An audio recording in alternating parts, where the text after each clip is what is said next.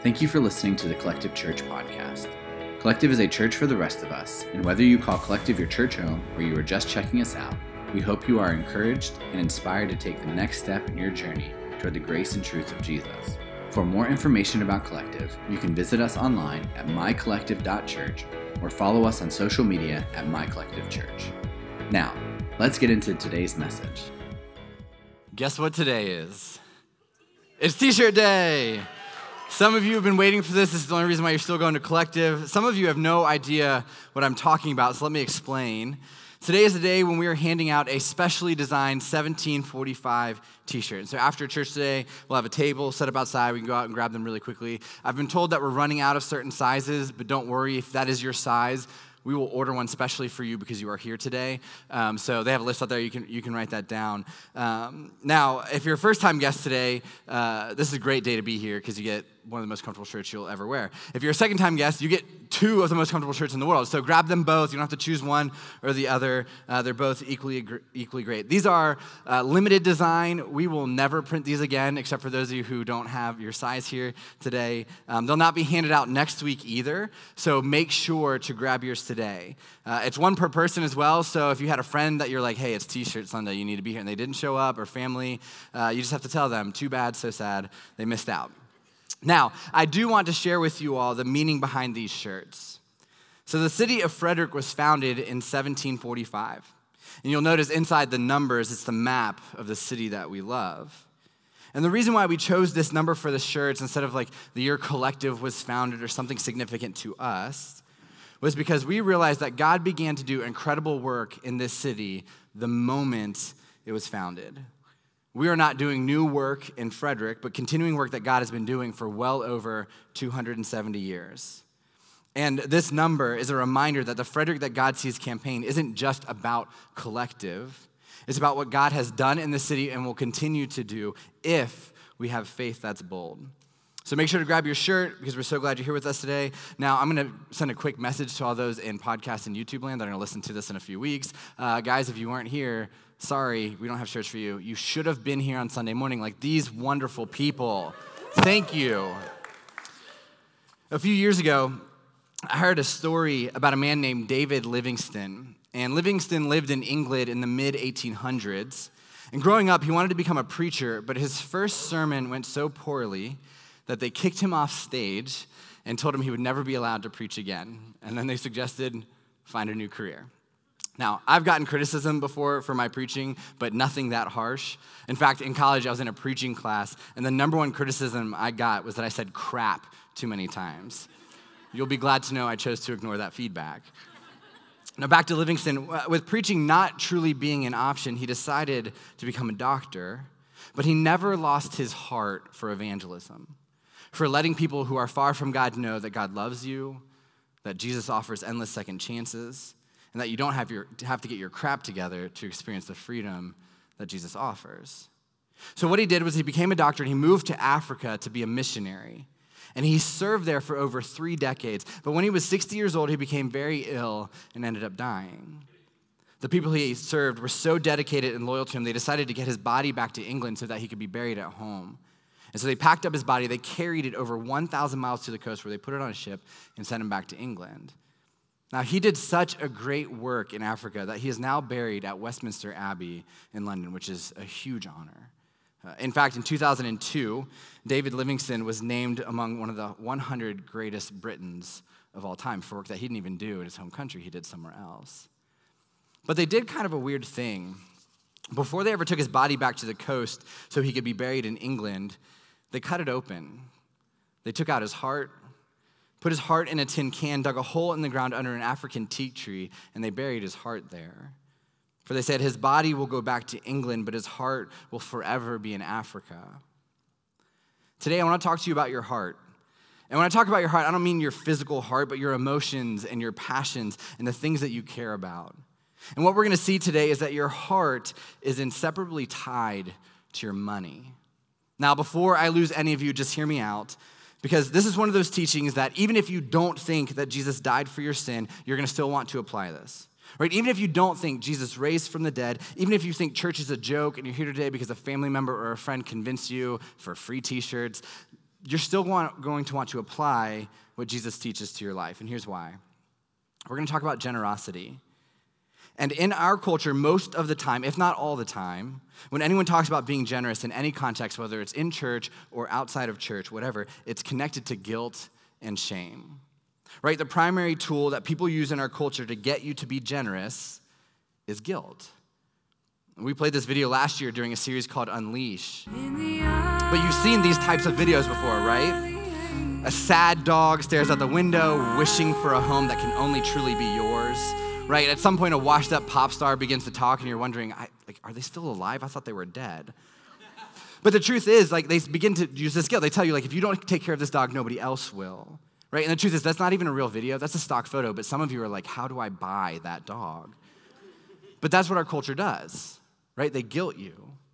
Just the other day, I was driving through Taco Bell, and after I ordered, they asked if I wanted to donate $1 to help a student go to college, and I was like, no. I got my own loans to do. Why am I going to pay for somebody else to go to college? And then in the drive from the speaker to the window, I felt like a terrible human being. And so they opened it up, and I was like, I changed my mind. I want to help a kid go to college. Like, sorry, we already processed your order. You have to buy something else. And I was like, oh my gosh, I'm buying more Taco Bell to help give $1 to somebody to go to college. But that is typical for our culture.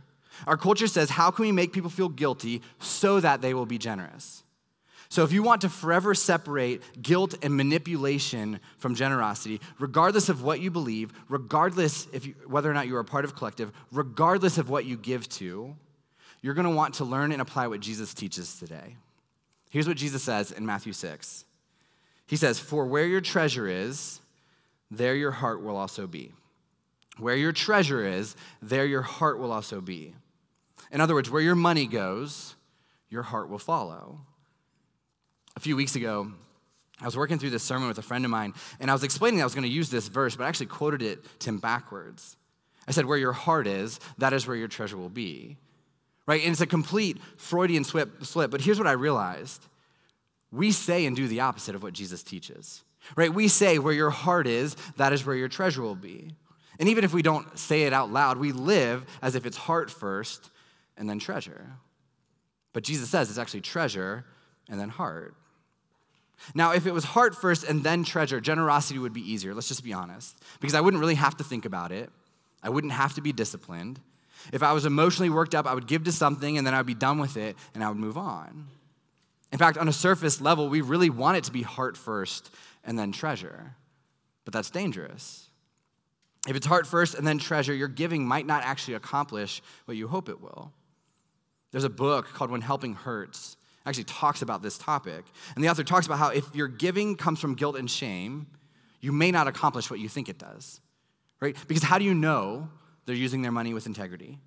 How do you know there's really a need, right? They tell you there's a need, but how do you actually know what the need is? How do you know what you're giving them in that moment of emotion, that moment you pick up your phone or click that button, that it actually goes to what you're saying that it goes to? If it's heart first and then treasure, there's a real danger that your generosity won't actually accomplish the things that you think it will, that your emotions are telling you to do. Here's what this looks like at Collective. As a church, we give away 10% of our general offering. Another way to think about this is that Collective as a church actually tithes. And we give our money away to just a few organizations. It includes 2 organizations that help start churches in the Mid-Atlantic region. It includes a church plant in Haiti. And almost everything else goes to the Frederick Rescue Mission and West Frederick Middle School. And we do this because we trust these organizations. We have relationships with these organizations. We know the needs. And by supporting them, our heart for these organizations has grown immensely. You know, in the beginning, it was just there's this need that we wanted to take care of. Now we have relationships. We know the heartbeat of these organizations. What that does is it's led to more opportunities for us to support them and care for them, both with volunteers and financially. And here's why you should be glad that Jesus is right. Because if it's heart first and then treasure, guilt would always be the best motivator.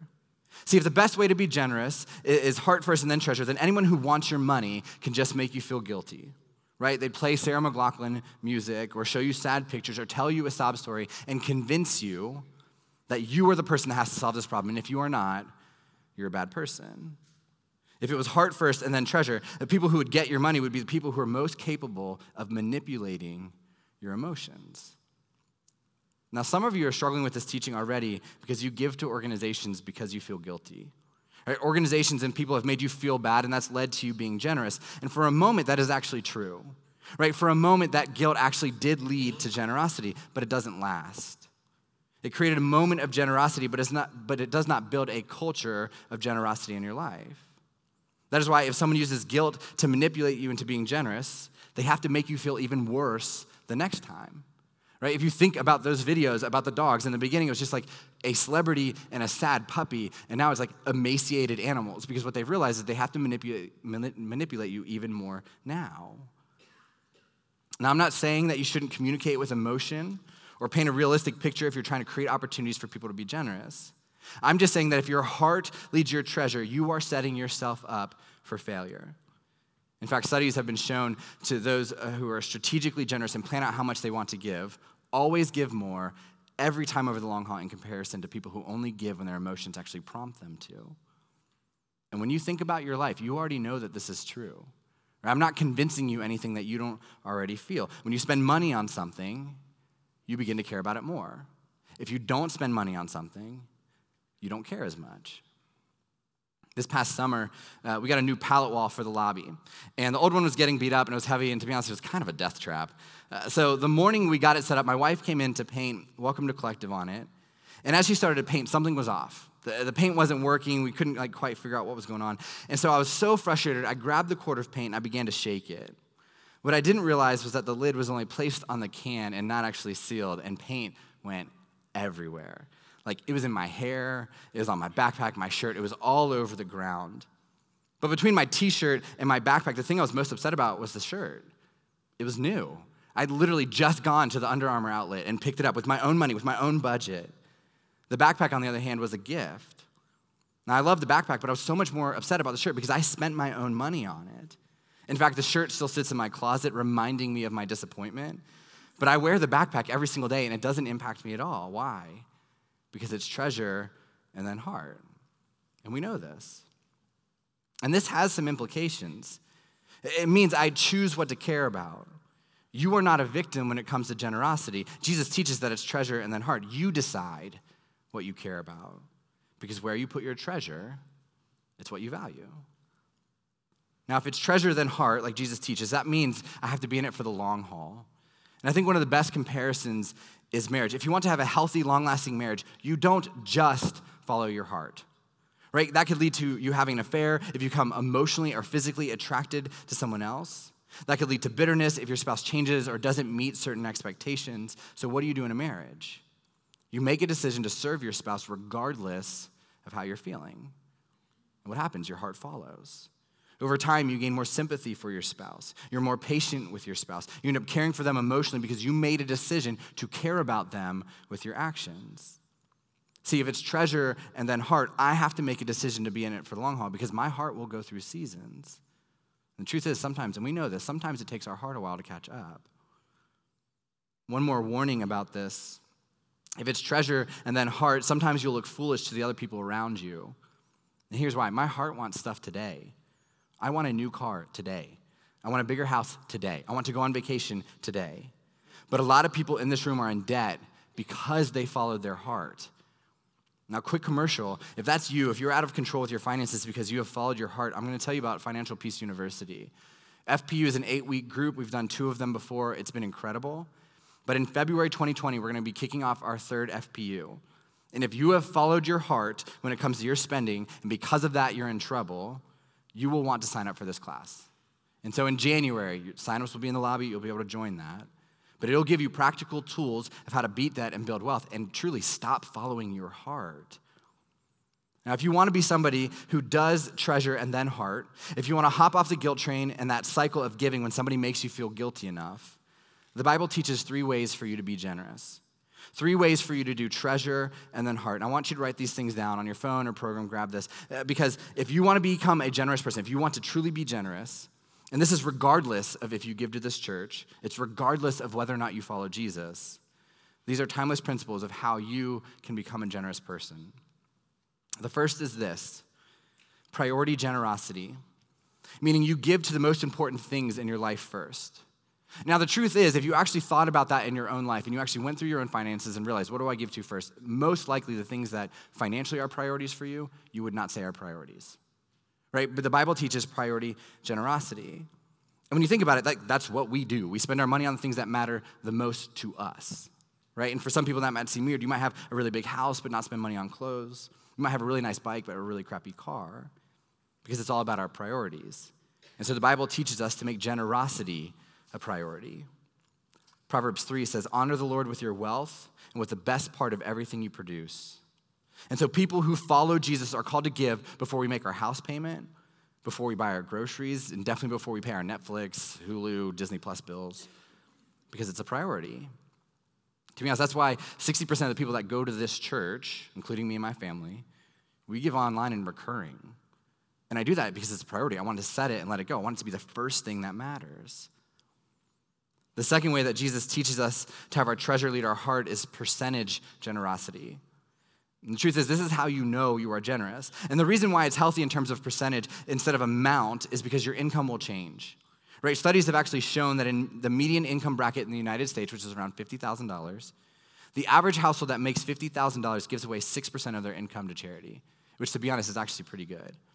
But when you go up, the average household in the United States that makes $200,000 as their average household income gives away only 4% of their income to charity. And the reason why is because people think dollar amount and not percentage. But this comes straight from the Bible. This is a biblical teaching.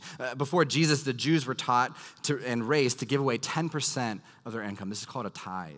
Malachi 3 says, bring all the tithes into the storehouse, so there will be enough food in my temple. At Collective, we require that our staff, our management team, and even the people who count money in this church, we require that they tithe. In fact, it was pointed out to me by our finance team leader that if every adult that called Collective their church home gave 10% to this church, we wouldn't even have to do this campaign.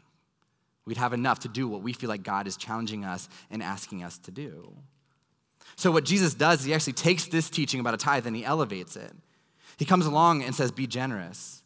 He says, you give as it has been given to you, right? He didn't command a certain percentage, but since through Jesus we have grace and assurance of salvation, we put our faith in him, and we have the church and the Holy Spirit, I think it's reasonable to realize that we have been way more blessed than the people who came before him. And so we teach percentage generosity. One time, Jesus is at the temple with his disciples, like his boys, his group. And what was custom is that in the temple there'd be offering baskets at the back. And Jesus sees a rich person go and he puts a really big check in. But after that, he actually sees a single mom go in and she puts in 2 coins. And he circles up his disciples, he gets them together, he points out the single mom, he says, do you see that woman over there? She actually put in more than everybody else. But what is Jesus talking about? Right? Because she didn't really put in more money than anybody else. The rich guy put in a bigger check. What Jesus is teaching is that she gave a bigger percentage than everybody else. It wasn't a dollar amount that he was praising. It was percentage. So if you want to be generous, I would encourage you to pick a percentage and start giving that. Now, if you're giving just a dollar amount, I would encourage you to figure out what percentage that is and figure out how you can grow when it comes to your generosity. And the third principle is this: progressive generosity. Now, here's a problem I've seen in our culture. Very few people would consider themselves rich, but almost everybody would consider themselves generous. Right? If the truth is, if I asked you, raise your hand if you feel like you're a generous person, like all of us would raise our hands, or at least be nervous about raising it and raise it anyways. But very few people, if I asked you, do you feel like you're rich, would raise their hands. But the truth is, we've actually gotten it backwards. Because if you compare your income to the standard of living of people around the world, you are very rich. We live in the top 2% in the world. But when you compare giving to some extremely generous people, some of us who think we are generous, we're not. But the good news is, when it comes to generosity, there is no finish line. And so the goal is to always give more because you want to grow in your generosity. It's just like faith. It's just like anything else that you do in your life, there's growth. And so we teach progressive generosity. The way to have your treasure lead your heart is to practice priority, percentage, and progressive generosity. Now, so far, this hasn't actually been about Collective at all. Everything I've said is true just about the human race. I think you are wise to implement this in your life, whether you follow Jesus or not, whether this is your church or not. These are just good principles to have. But Jesus' point is simply this: if you want to be a generous person, however, whenever, whatever, think treasure and then heart. Now, part of the reason I'm talking about this, though, is if you're part of Collective or you've been around the last few weeks, is because we're doing a capital campaign called the Frederick That God Sees. In this campaign, the goal is to raise money so that Collective can get its own 24/7 space by the end of 2020. And so let me remind you a couple of the details. Our goal is to raise $250,000 over the next 11 months above our regular giving. And to reach this goal, we're asking that on Commitment Weekend, which is next weekend, November 17th, that you fill out a commitment card with what you plan and what you can give to this campaign. And there are 3 ways that we're challenging people to give if you call Collective your church home. If this is not your church home, you can ignore me right now or just listen like it's an insider view. But this is for people who call Collective their church. And so one way is regularly, meaning what can you give over the course of 11 months above your normal giving? The second is boldly. We're asking people who call Collective their church home next weekend to give the biggest donation that they've ever given in the history of this church. And the third is creatively. Because maybe you're in a situation where you feel like you're stretched thin, but you want to be a part of this, and there's a way that you can give creatively. And I said this 2 weeks ago. I know it sounds crazy, but we've had friends do campaigns, and creative giving is kind of what put them over the top. On your seat when you came in today, there's a commitment card, and we don't want you to fill it out today. Some of you, if you're an extrovert, you probably already filled it out already.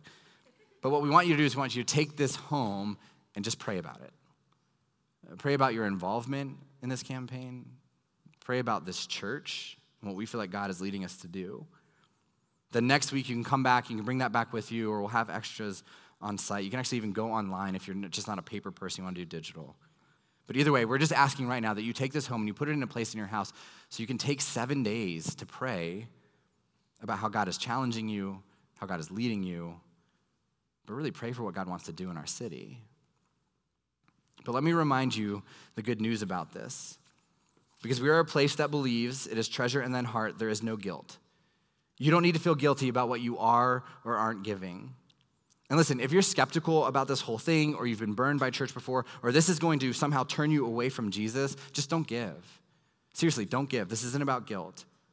See, I purposely preached the message on generosity this week after I preached sermons on our vision to seek and save lost people, and last week as we talked about grace, because those messages are what we try to communicate every single week at Collective. Right? We tell you every single week there's nothing you can do to make God love you more, and there's nothing you can do to make God love you less, and that is why this church has started. And so this is where we as a church put our treasure, because that's where our heart is. It's for lost and broken people. That means in this campaign, whether you do or don't or can't or won't, God still loves you, and he still will show you grace. It also means that we as a church still love you, and we will still show you grace. But I will tell you this. If this is where you want your heart to be, this is where your treasure should be. And that's truly Jesus' message. Wherever you want your heart to be, throw your treasure at it and see what he can do. And here's the reason we're giving to this campaign. And it's a very logical decision based on this truth. We believe that Jesus died for our sins and rose from the dead. And that's it. That's why we're doing this. And because he did that, everything matters. Not just in heaven one day, but everything right here, right now. And so I give to this church because Jesus rose again. And because he rose again, I know that he will give hope and healing and guidance and grace. And so I want my heart to care about the things that Jesus cares about. And he cares about the person who's been told by every religious person in their life that they're not good enough. And Jesus wants to tell that person, but God is good enough, and that's all that matters. Jesus cares about the person that can't beat the addiction no matter how many times they try. He says, I'll beat it for you. You just have to trust me. Jesus cares about the marriage that feels stale and broken beyond repair. He says, receive my grace, pour that into your marriage and watch it come alive. And Jesus cares about my friends, Chris and Chelsea Davis, who 4 years ago experienced tragedy beyond understanding. And Jesus kept saying, don't give up, keep pushing, I'm here with you. Listen to Chris and Chelsea tell their story.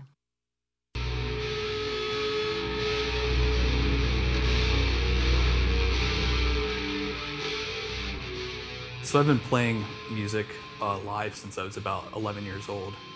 I started touring around 19, 20 years old. And by 21, I joined my first signed band and started touring about 9 to 10 months out of the year internationally. In February of 2015, I flew out to Las Vegas for my first practice with The Ghost Inside to leave for my first tour with them. A full US tour, and then we went straight to Europe after that, did another European tour. Took maybe 2 months off to prepare for a fall tour. 3 weeks, maybe 4 into the tour, played a show in Lubbock, Texas. Great show. Everybody was hanging out on the bus afterwards, and I just remember everybody going to sleep. And then the next morning, around 8 or 9 a.m., I woke up to a crunch, bang, explosion sound. Our tour bus was in a head-on collision with a semi. Both drivers sadly passed. All 10 of the members and crew members that were in the bus were all severely injured. Our guitar player lost half of his foot. Pelvis basically exploded. He had like over 16 hours of surgery just on his pelvis alone. Our singer had a pretty extensive head injury and burns all over his body, and it basically changed our lives forever. I was at work. My friend actually called me, and little did she know, she was giving me a phone call letting me know that it even happened. I immediately went online to try to see where they were, because he was traveling the country. I didn't even know what city he was in previously. And when I went online to find out, the first things that popped up were just pictures of the accident. I had heard from their bassist. He called me and said, I'm in the ambulance with Chris. He just has a broken ankle, and everyone walked out and we're all okay. He had finally gotten to call me, and I was just sobbing. The majority of the people involved were in the ICU. Most of them were in comas, so in my mind, people didn't just walk out of the bus. They essentially told me that I had 2 broken ankles, my right foot was essentially shattered and was going to require extensive surgery, and at this point I'm thinking that I'm going to lose my foot. I finally saw another doctor who got me in a few more days overnight in the hospital. More physical pain than I had anticipated or had ever experienced before in my life. 3 months of multiple times a week rehab just to be able to get back up on my feet to walk down the aisle on our wedding day. And even then it was still, on my feet for 30 minutes and then I was toast for the rest of the day. Really later, when the depression I think truly hit, was when things started to get really, really, really hard. I've been doing music and pursuing it as not just my passion, but as a career for almost 20 years now. I was at the point where I was going to be able to help support our family, and then to just have it all ripped away in a matter of seconds was like way harder to cope with than I could have ever imagined as well. I would come home from work and immediately go downstairs to where I knew he was, because I was terrified that I would find him downstairs dead. Just so depressed that I thought he was at that point in his life. I didn't know what to do other than just cry out to God for help, honestly. We started coming to Collective early 2018 and fell in love with it. It was really the only church that we went to after trying multiple churches that we felt at home. I'd always believed in God, would pray, occasionally open a Bible, but it just wasn't part of my regular weekly routine to go to church. So when we started coming to Collective, I just felt like I finally fit in at church. Like I wasn't being judged for the clothes I was wearing or my tattoos or the music that I listened to. I finally felt at home, and I finally was like, this to me is what loving Jesus is supposed to be like. April of 2018, celebrated the 10-year anniversary of the band, and then had our first practice since the accident. Went way better than any of us could have ever anticipated it would, being that our drummer's now playing with one leg, and we hadn't played together in the same room for, at that point, 3 years. We decided to do one show in this venue that we thought was going to be too big, was scary, and the tickets went on sale and they sold out in 3 minutes. 4,500 tickets in 3 minutes. I sat in my studio and cried. There was about 8,000 people at the show. Parker was born in December of 2017, and the comeback show happened in July of 2019. I would daydream about what it would be like to be able to have him at a show someday, if that show were ever to happen. So being able to have my entire family at the show, including Chelsea and Parker, was like probably the most meaningful thing to happen that night for me. To be able to look over and see the two of them standing on the side of the stage watching me was, you know, all I wanted more than anything was just to be able to share my passion with my kid. And I got to do it. I think we're all just thankful to still be here. In pieces, you know, missing limbs, scarred, broken, but we're here. Having a place that we know that we feel safe and comfortable and know that Parker is going to have an incredible life with everyone here is truly amazing. I can't speak highly enough about how they've supported us through this journey and just been so understanding. My bass player, he's been saying since the accident that everybody has their bus crash. You know, everybody has the worst day of their life. It's just all about how you pick up the pieces and move on from that. I mean, Collective really brought us to this point. I mean, I can't imagine where we'd be without it.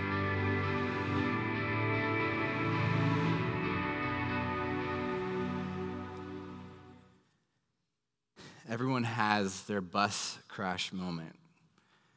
Jesus said it like this in John 16. He says, "Here on earth, you'll have many trials and sorrows, but take heart because I have overcome the world."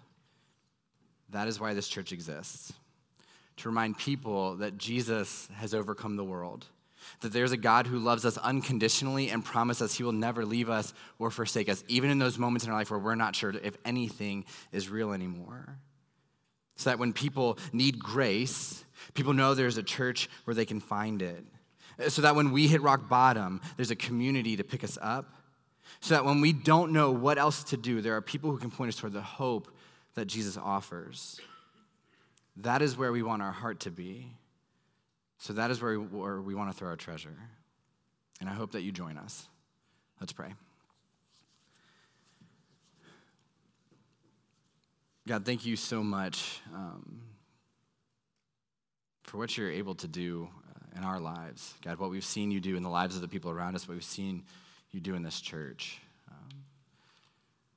God, we all know the truth that everybody has their bus crash moment. God, some of us are sitting in that moment right now. Some of us have been fighting to get out of that moment for years.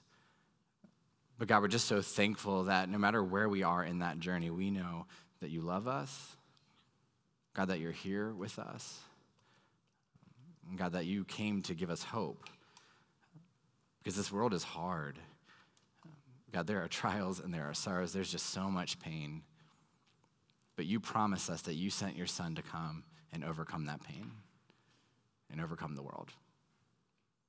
So God, I pray that as individuals and as a people, God, that we decide that that's where we want our heart to be. God, for lost and broken people, for people who need hope, for people who need community, for people who need grace. And God, because of that, I pray that we can just be generous.